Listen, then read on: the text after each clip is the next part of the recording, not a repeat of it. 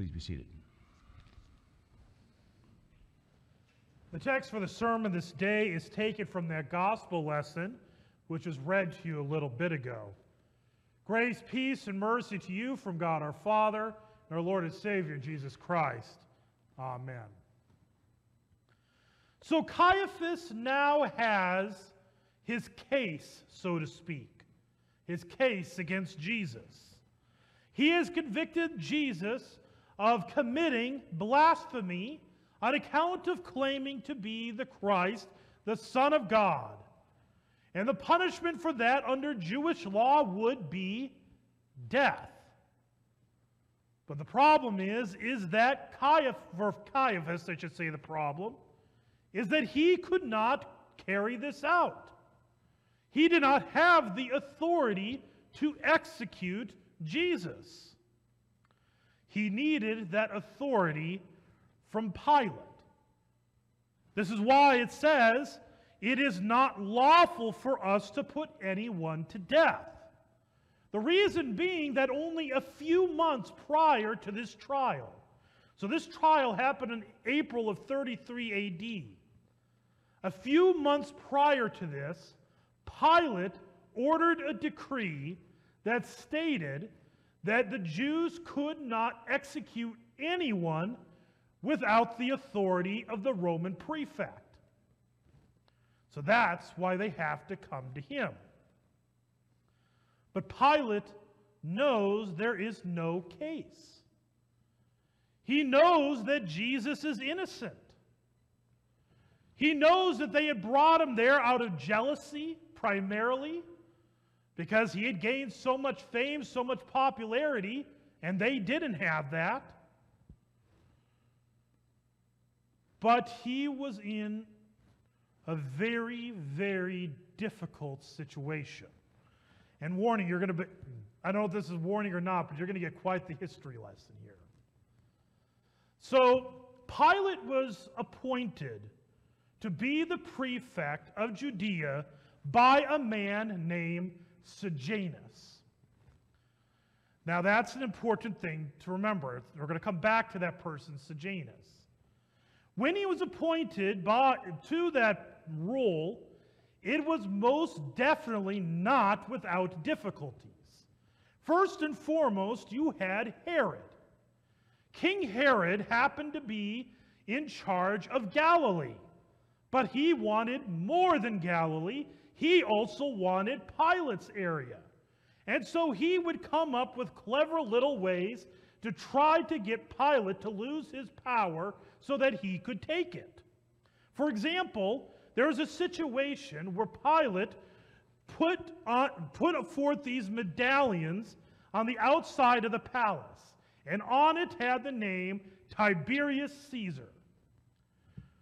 Well, Herod saw this as an opportunity to stir up the crowd, and he did. And his plan was whatever Pilate did, he was going to write a letter to Tiberius.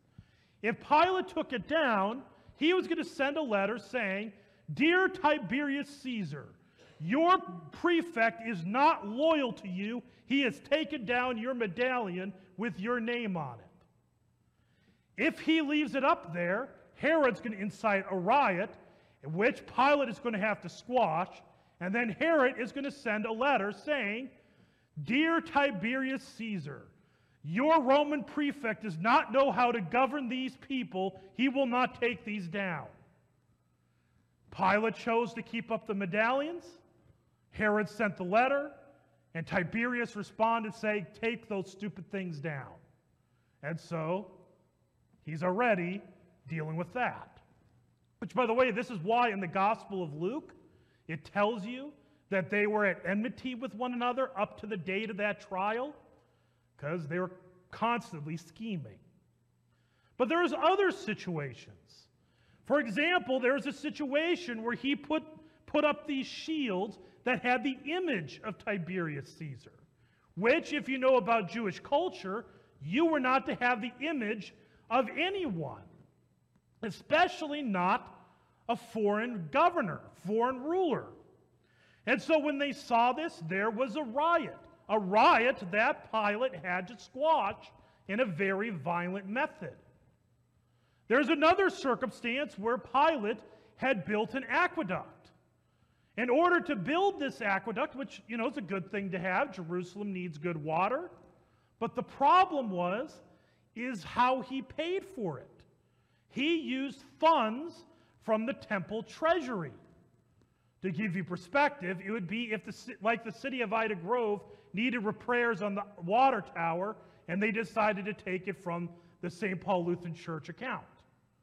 You could imagine there'd be some very angry people. And so there was a huge riot again. And Jesus even talks about this when he talks about the blood that Pilate had spilled. But the thing is after that happened, Tiberius sent a letter again to Pilate. And this was actually only a few months prior to the trial of Jesus. If there is one more issue in Jerusalem, your usefulness in Judea will be expired. Which is a simple way is, get things in order or it will be your head. And to make things even a little bit more complicated, remember that guy named Sejanus? The guy that appointed Pilate? Well, in October of 32 AD, he was found guilty of treason, of trying to overthrow Tiberius Caesar. The consequence was that he was executed, along with his family, along with his friends. And anybody who had any association with Sejanus was held in question, including Pontius Pilate. Which is why, we didn't get to it, but in chapter 19, the crowds will say a line and say, "You are no friend of Caesar's if you let this man go." That was a threat, that they would send a nasty letter to Tiberius saying, "He has betrayed you." Get the situation that Pilate's in? And he knows that he should let Jesus go. I mean, the thing that makes it even harder is in the Gospel of Matthew, it tells you that his wife had a bad dream on account of Jesus. And Roman rulers have a reason to be afraid of that. Because again, a little bit history lesson, when Julius Caesar was assassinated, his wife the night before had a nightmare concerning him and told him not to go to the marketplace. He did not listen to her. He was assassinated. That's why Roman rulers were very suspicious, very superstitious when it came to dreams. So he is in this situation of either he's dead, he is executed, or he has Jesus killed. This is why he is trying any and every scheme he can to get Jesus to go free. That's why he had Jesus flogged. They figured, look at how badly he's beaten. You got to let him go now. He offered up to them Barabbas, a man who historically was an absolutely reprehensible person. It's like, there's no way they picked Barabbas over Jesus. Guess they proved him wrong. They picked him. The very fact that they even said, we have no king but Caesar, which they say in the next chapter, shows how badly they wanted Jesus dead. Because if you read about Caesar Tiberius, he was not a model person at all. But the thing is, so I go through all of this, and there's a reason. First reason is, I don't know if you noticed, I'm bringing a lot of this historical data, information that's taken from the likes of Tacitus, Josephus, all these historical writers, as a wonderful reminder that everything you read in the Gospels is fact, history. It really happened. All of these external events explain a lot of the things that happen in the Gospels. It explains why Pilate doesn't just tell Caiaphas, I don't care what you want, get out of here. He is afraid that he will actually incite a riot, and then Pilate will be executed. So Pilate, the decision he ends up going with, ultimately, one of the things you see in him is you see he is as frail and broken as you are, because he ultimately chooses himself. When the choice is between him and Jesus, he is the choice. And be honest. Think about it. If you were in Pilate's shoes, could you honestly say you would have made a different decision? I know I would have said the same thing. And even especially, he doesn't even have the advantage of the whole Bible to know what all happened. And so he knows, he's basically getting thrusted in. He's probably heard about Jesus. I mean, he's given his job. He knows who he is. But he doesn't know enough to make a concrete decision as to who he is specifically, that he's the Christ. See, that is what we do. We do the same thing. We frequently are given the decision between our lives, ourselves, our kingdoms, and God's kingdom. We would preserve what is ours, what is mine, at all costs. This is why I believe that week from tomorrow, Maundy Thursday, is such a beautiful tradition, or a powerful one. At the end of the service, you're going to look up here, and we're going to have the candles removed, the altar book's going to be removed, the cloth, the paraments, everything's going to be stripped. And all you're going to see is that bare wood. It's such a striking image. It's kind of almost a reminder of when you move out of a house for the last time, or an apartment or whatever, and you look at that room that was filled with your stuff for so long, and now it's just carpet and a wall. It's kind of that reminder of that one day. It's a reminder that Jesus, when he went to the cross, he was stripped. But it's also the reminder that what is yours, your kingdom, you don't get to take it with you. See, the entire season of Lent is all preparing you to die. Maundy Thursday is the staple, reminding you you're going to one day have nothing. You can't take anything with you. You can't take your kingdom with you. And yet it is the thing that we serve so very much.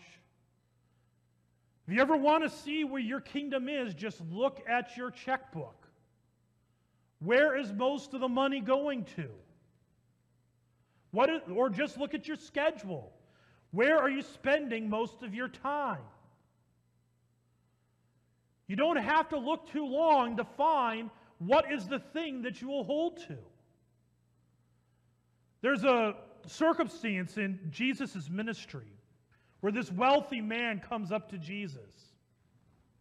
And the man says, Jesus, Rabbi, what must I do to be saved?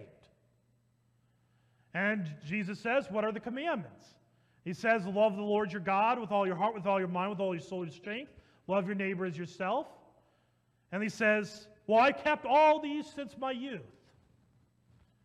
Jesus says, and I understand I'm kind of paraphrasing, but Jesus says, there's one thing you lack. Go and sell everything you have and give it to the poor.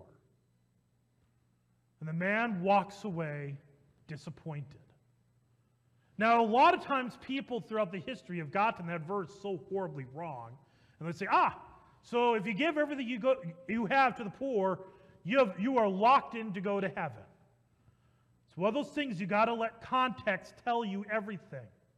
Remember, it began with the question, what must I do to be saved? And the man claimed he was keeping God's law. But when he was given a choice between giving up everything he has to give it to his neighbor, or, to give that up and have salvation, or to keep everything he has and not have salvation, his choice was his wealth. And Jesus was showing that this man was a sinner. He was not keeping the law as he claimed, because he loved his money so much that when he was given the choice between his wealth and eternity, he chose his wealth. And even more, he wasn't willing to give it to others. And I have a feeling that's actually one of those things Jesus could ask that to pretty much any American, because every American is wealthy compared to the rest of the world. Just think about this. If you have a car, that alone makes you wealthy. See, we are in the same boat. We still want to preserve our kingdom above all else. But on Maundy Thursday, that altar is stripped. And after the altar is stripped, you hear the words, my God, why have you forsaken me?" Those words is Psalm 22, the same words that Jesus would utter from the cross. Because you see, Jesus he completely emptied himself. He became nothing. And he was abandoned by God the Father while on the cross. Why? So then your hour of death, when you leave everything, you won't be able to take your treasures with you. In your hour of death, you would not be abandoned. You would have God the Father. He would not turn his back on you, because he turned his back on his Son so that he would never turn his back on you, whom he has called and chosen as his child. See, Pilate let Jesus be crucified. He handed him over to preserve his kingdom, doing what we would do, doing something that we probably do in some shape or form all over and over. We choose our kingdom, choose our lives over Christ. But even through that sinful action of Pilate, God brought about salvation. He brought about the guarantee that when your kingdom, what you have in this world, comes to an end, you will have a much greater kingdom. You will have the kingdom of God that does not end. It does not rust. It does not break away. When you are baptized, you are brought into that kingdom. When you hear the word, you receive that kingdom. When you receive the Lord's Supper, you taste and touch that kingdom. When we fail, when we fall, when we choose anything but other than God, which, by the way, literally every single sin boils down to choosing something other than the one true God. When we fail, when we cave into sin, we are led. We are called to return to the Lord your God. Return to him, and he says, on account of my Son's death on the cross, your sins are forgiven. The kingdom is yours in Christ Jesus. Even for every time we choose elsewhere, he forgives it all. And in the end, the kingdom is ours. And so, taste it, receive it. And when you go out into the world, be a resident of that kingdom, proclaiming it to the world, to the ends of the earth. In Jesus' name, amen.